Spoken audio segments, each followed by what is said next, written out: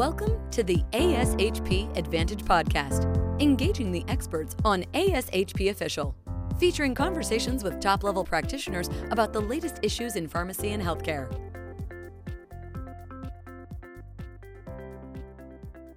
Thank you for joining us for Therapeutics Thursdays podcast. This podcast provides an opportunity to listen in as members sit down to discuss what's new and ongoing in the world of therapeutics. Today's episode is part of the ASHP Advantage podcast series, Engaging the Experts, featuring conversations with top-level practitioners. My name is Zachary Stacy, and I'm a pharmacotherapy specialist at Barnes-Jewish West County Hospital in St. Louis, and I'll be the host today. With me today is my friend, Dr. Toby Trujillo. Dr. Trujillo is an associate professor at Skaggs School of Pharmacy and Pharmaceutical Sciences.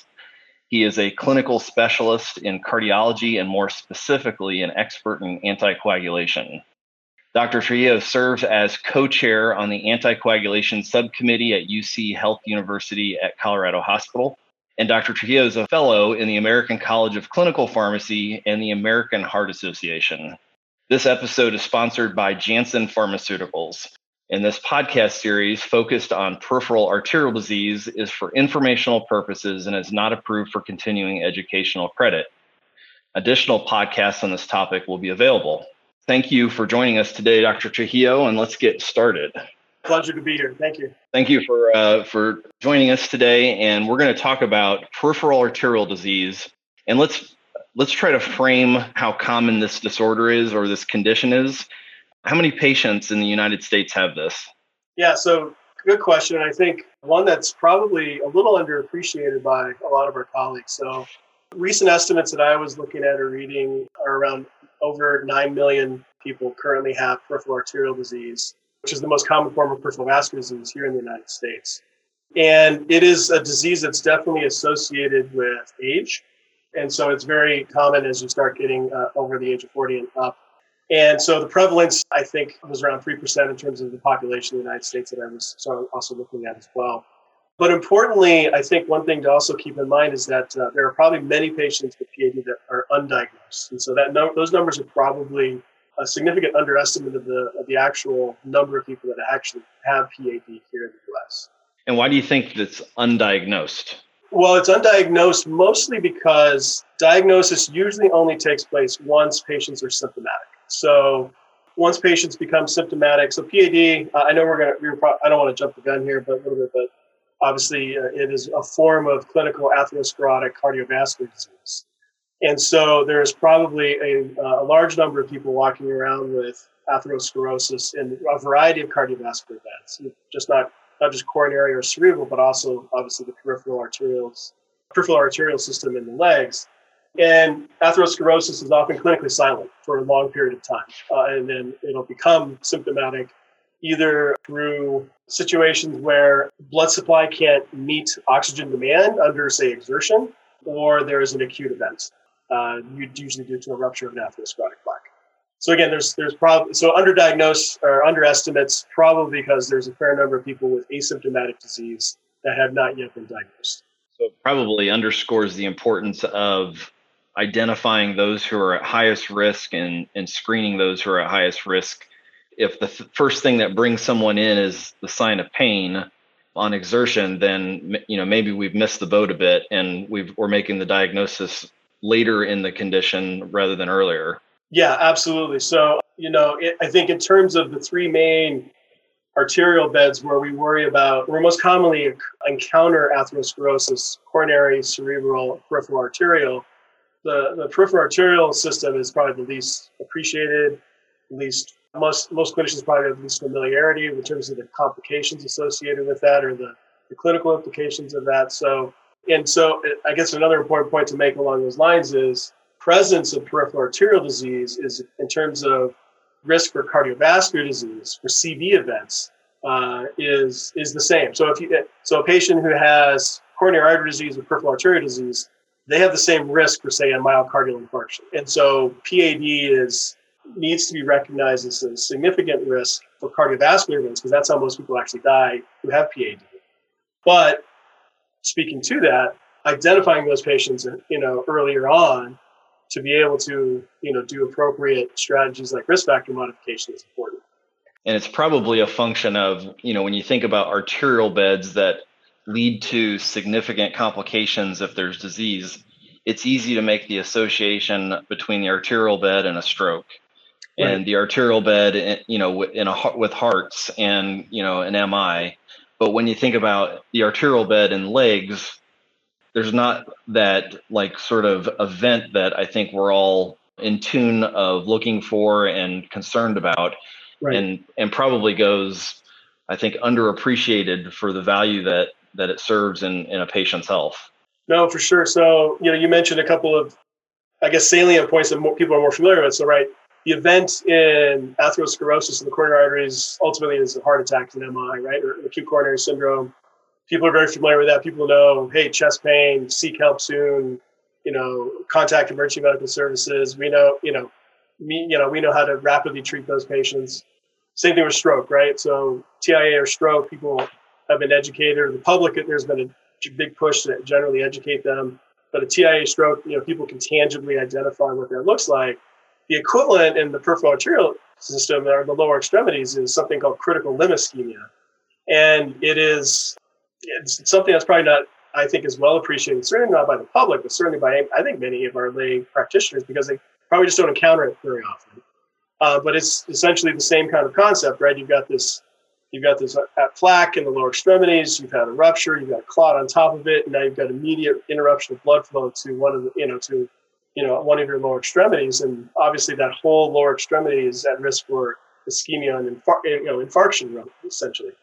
Yeah. So, but that tends to happen later on in the disease process, and oftentimes isn't necessarily the presenting sort of event. Yeah. So if the end point is to prevent critical limb ischemia and the disease from progressing into a more symptomatic form, and we talked about maybe the importance of screening patients earlier, what types of patient characteristics should we look for in order to find those that are most rich in risk factors? Right. So there's actually some pretty specific recommendations from the American College of Cardiology, American Heart Association, in terms of who should be screened for PAD. And I'm just looking at the guidelines right now. And so these are people that all you would consider probably an increased risk for atherosclerosis. And so certainly age greater than 65, people age 50 to 64 with other risk factors for atherosclerosis, that includes smoking, hypertension, hyperlipidemia, diabetes. So like the big ones that we're used to thinking about are age less than 50 with diabetes and one additional risk factor, or just anybody with known, I guess, ASCVD, say in the coronary or the cerebral vascular beds. So really the recommendation is to screen those patients to see if they have PAD as well. And so if they already have CAD or CVD, you're obviously already going to be probably dealing with risk factor modification and appropriate pharmacotherapy, which I know will be the subject of later podcasts. But for those who don't have any clinical diagnosis of ASCVD anywhere yet, I think it's important to screen those people to identify if PAD is present, because then obviously risk factor modification becomes supremely important to try and prevent the progression of atherosclerosis. So it sounds like I think of those patients that have heart disease and that are at risk for heart attacks and those who are at risk for stroke. It sounds like a similar group of patients that if you are concerned about heart attacks and strokes in a patient, you should probably also be concerned about PAD. Yeah, absolutely. So because, again, atherosclerosis is the underlying pathophysiology of peripheral arterial disease, just like it is for coronary artery disease or cerebral vascular disease. Yeah, those classic risk factors are going to identify those patients who are at risk for clinical manifestations of ASCVD in all those beds. And that includes PAD as well. So what are some of the options if we've screened a patient, or if we've identified the need to screen a patient? What are some of our diagnostic methods that we can use to identify if someone does have the presence of atherosclerosis in an extremity? Yeah, so I think an important point to make, and I think it probably tracks back to what we were talking about earlier in our conversation, is you can't just diagnose by symptoms or severity of pain. So patients who have peripheral arterial disease can either be asymptomatic or they can progress to having symptoms of ischemia in the lower extremities. And usually most people will present with something called intermittent claudication, which is essentially the equivalent of chest pain or anginal pain. When people say go outside and shovel their walkway or go work out in the garden, and that increase in activity causes an increased need for oxygen in the heart, and then their blood supply can't meet it and they get chest pain. Well, the same thing happens in the lower extremities. So they go for a walk or they do anything that they increase the oxygen demand of the muscles of the tissues of the legs, and the blood supply just can't meet it. So they get pain down in their lower extremities, and that's intermittent claudication. And then that can, more severe disease, people can just have pain at rest. And then, as we talked about before, they can have critical limb ischemia where the actual limb is compromised, and really a surgical revascularization or reopening of the artery is going to be needed to save that patient's leg or lower extremity. But so back to your original question, Zach, you can't really just rely on symptoms though, because many patients won't be symptomatic, but will still have disease. So there is a great, easy tool that can be used that really anybody can do if you can take a blood pressure. So that's called the ankle brachial index, or the ABI. And that is the recommended approach to diagnose somebody with PAD. And for an ABI to be done, when it's performed, what's the general sort of technique, or what's the general approach to performing an ABI? Right. So it's really comparing, and I actually would ask, hey, you help me out with this a little bit as well, because I have not done too many ABIs in my career. But it's essentially taking blood pressure in, I say, like the upper right extremity, the upper right arm, and measuring systolic, diastolic there. And then what you're going to do is you're going to take that cuff and you're going to measure the pressure down on the lower extremity closer around the ankle. And you're going to measure the pressure there as well. And what you're going to do, and I'm sort of making this relatively simplified, is you're going to compare what those two pressures look like, right? And so an ABI, and you're going to then do the pressure from the upper extremity over the pressure from the lower extremity. Or do I have that backwards? No, that's right. Correct? Yeah. So it should be ankle to brachial, or sorry. Yeah, there you go. Yeah. Okay. So it's the pressure from the ankle area to the brachial area. And ideally what you want is an index of 1 to 1.4. That's normal. That means blood's flowing and pressures are the same in the upper extremity and lower extremity. But as that ankle brachial index starts to drop less than 1, in fact, less than 0.9, that is diagnostic for peripheral arterial disease. So once a patient's pressure in their arms in relation to their ankles, once that ratio is once it's below 1, then we would define someone as having PAD. And so is there an ABI that we associate with critical limb ischemia? Right. Yeah. So, I guess the other quick point to make is you still need to exclude other potential disease states that might mimic the pain that is experienced from PAD. So usually that's peripheral neuropathy, or actually potentially a DVT. You might need to rule that out as well. So there are a couple other things you just sort of need to make sure aren't actually causing the patient's discomfort as well. And then you can do in terms of diagnosing somebody if they're having pain. But if they don't, and you're doing an ABI, usually mild obstruction is anywhere from 0.7 to 0.9. Moderate is 0.4 to 0.7. Severe is 0 to 0.4. And usually that critical limb ischemia is in that last sort of area, that severe obstruction area. But my guess is that if you have a patient who's been asymptomatic and you're doing an ankle brachial index, you're probably not going to find somebody with severe obstruction. You're probably going to find either mild or potentially moderate, but mostly mild disease that just hasn't become symptomatic yet. And I like the ABI because it's a technique that any pharmacist can perform. I mean, if you've taken a blood pressure, right, then you essentially know the technique. So any pharmacist in any setting could do an ABI. It's simple. It's non-invasive. When we right, talk about medicine and the expense and concern for safety, patient safety, it's a non-invasive test. And in terms of testing, it's got a relatively high specificity and sensitivity, meaning the white noise that you could get with other diagnostic tests, it's pretty low with an ABI. I mean, if an ABI demonstrates some concern, then it's definitely there's a need for some follow-up there with a specialist, I think. Yeah, for sure. Well, yeah. So to your point, it's an easy test, one the pharmacist can perform. I mean, this could be performed in a community pharmacy, right? As long as they obviously have a appropriate space in order to do it. But it's really taking the blood pressure in the upper extremity and one down at the lower extremity at the ankle area. And it's, pharmacists can easily have the capability of doing that. And again, if somebody gets diagnosed, or if you end up with an ABI where, this patient probably has PAD, then that patient should be referred back to either the primary care provider or somebody to immediately start addressing management for that particular patient. Because ultimately, we want to prevent cardiovascular events, which is what most patients are going to die from.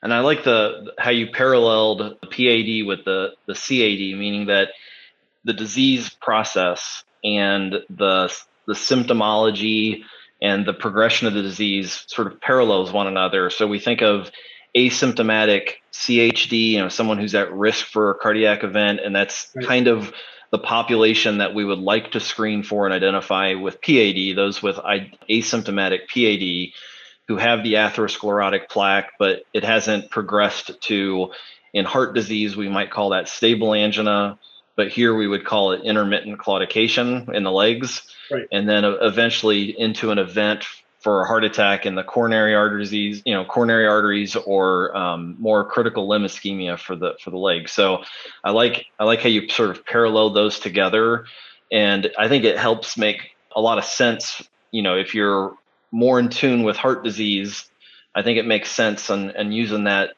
parallel idea to trying to identify the types of patients and when you want to identify them and what you're trying to prevent in terms of complications downstream.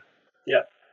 So when we think about peripheral arterial disease, how would you describe the pathophysiology, what is that, the underlying problem in someone who's experiencing atherosclerosis and perhaps even a thrombotic event in the peripheral arteries? Yeah. So again, underlying pathophysiology is the development of atherosclerotic plaques in the peripheral arterial tree, right? And so then just really thinking about, well, how does atherosclerosis develop? And we know that there are several significant risk factors that are associated with it. So diabetes, smoking, hypertension, hyperlipidemia, obesity, inactivity, all of those have been long established, right? So that's whether it's atherosclerosis in the peripheral arterial bed, coronary artery disease, or cerebral vascular disease. And so knowing that, of course, we know that intervening on those risk factors, so making sure good blood pressure control, making sure that patients have their cholesterol managed appropriately, stop smoking. Smoking is a big one for peripheral arterial disease. And so those things are important, right? And again, any healthcare practitioner can assist in helping a patient try to manage that, right? Those are behaviors. A lot of times those are behaviors and involve behavior change. And so, and patients have a hard time changing behaviors in terms of what they eat and how much exercise they have and all that kind of stuff. So a multi-pronged, multidisciplinary approach is oftentimes very helpful with that.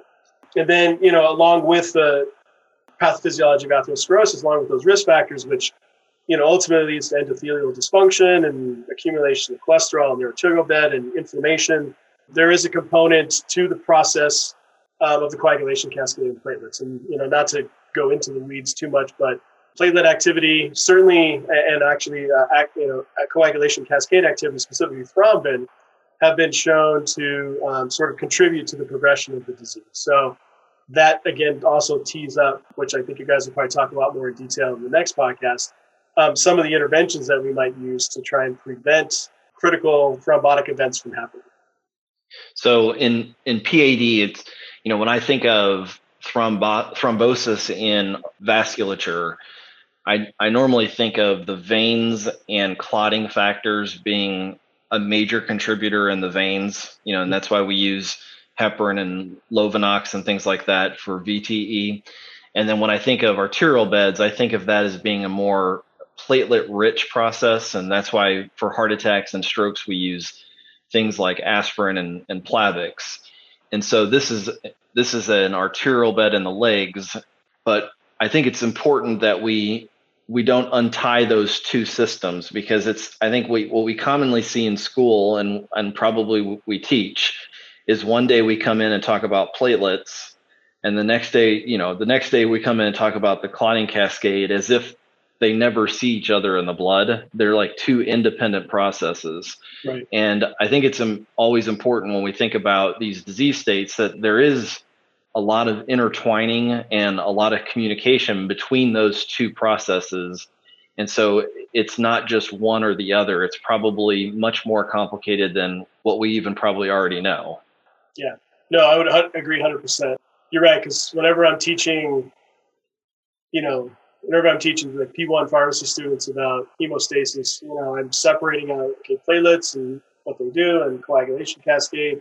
But then there's certainly a concerted effort to say, well, none of this happens in isolation, right? These two things need each other, right? They interact with each other. So just in the context of forming a clot, let's say you have vascular injury, you want to stem blood loss, forming a clot. Those two platelets, the coagulation cascade, are interacting and intertwining in that process. So they're also going to interact and intertwine in any other disease process where, coagulation or thrombosis might be a part of it. It might be a component of the disease progression. So, and there's been more data recently really looking at, again, like thrombin as being a potential mediator of stimulating atherosclerosis progression as well. So I think there's been for a long time we thought, arterioles, platelets, right?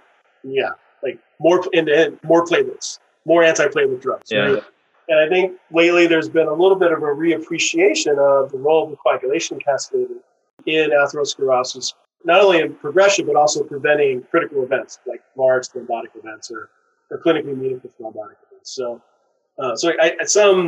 some mixing and marrying of probably antiplatelet and anticoagulant drugs is probably going to continue to be sort of our approach. Again, maybe just teeing up what you guys are going to talk about in your next podcast. Yeah, and I think it's something that we probably appreciated years ago for heart disease. Right. We've used Plavix and heparin, or pick your antithrombotic and antiplatelet of choice. We've used that combination before for events that happen in the cardiac arterial bed. Right. But so far, and maybe it's because we didn't have great options, so far what we've done is a purely antiplatelet approach for peripheral arterial disease. And so it makes sense that there would be research and, investigation into an anticoagulant that would work in the peripheral arterial system. And so I think, the times are just sort of catching up with peripheral arterial disease that we've already sort of known and appreciated for cardiac disease. I wouldn't add anything to that. I would agree 100%. Okay. I'd like to thank our guest speaker today, Dr. Toby Trujillo, for joining us in discussing peripheral arterial disease. Thank you for joining us on this ASHP Advantage podcast, Engaging the Experts. We hope you enjoyed today's conversation, and be sure to subscribe to ASHP Podcast through your favorite podcast provider, and look for future recordings on peripheral arterial disease. Thanks for joining us for the ASHP Advantage podcast, Engaging the Experts. Be sure to visit ashp.org/podcast to discover more great episodes, access show notes, and download the episode transcript. If you loved the episode and want to hear more, be sure to subscribe, rate, or leave a review. Join us next time for more expert perspectives on ASHP Official.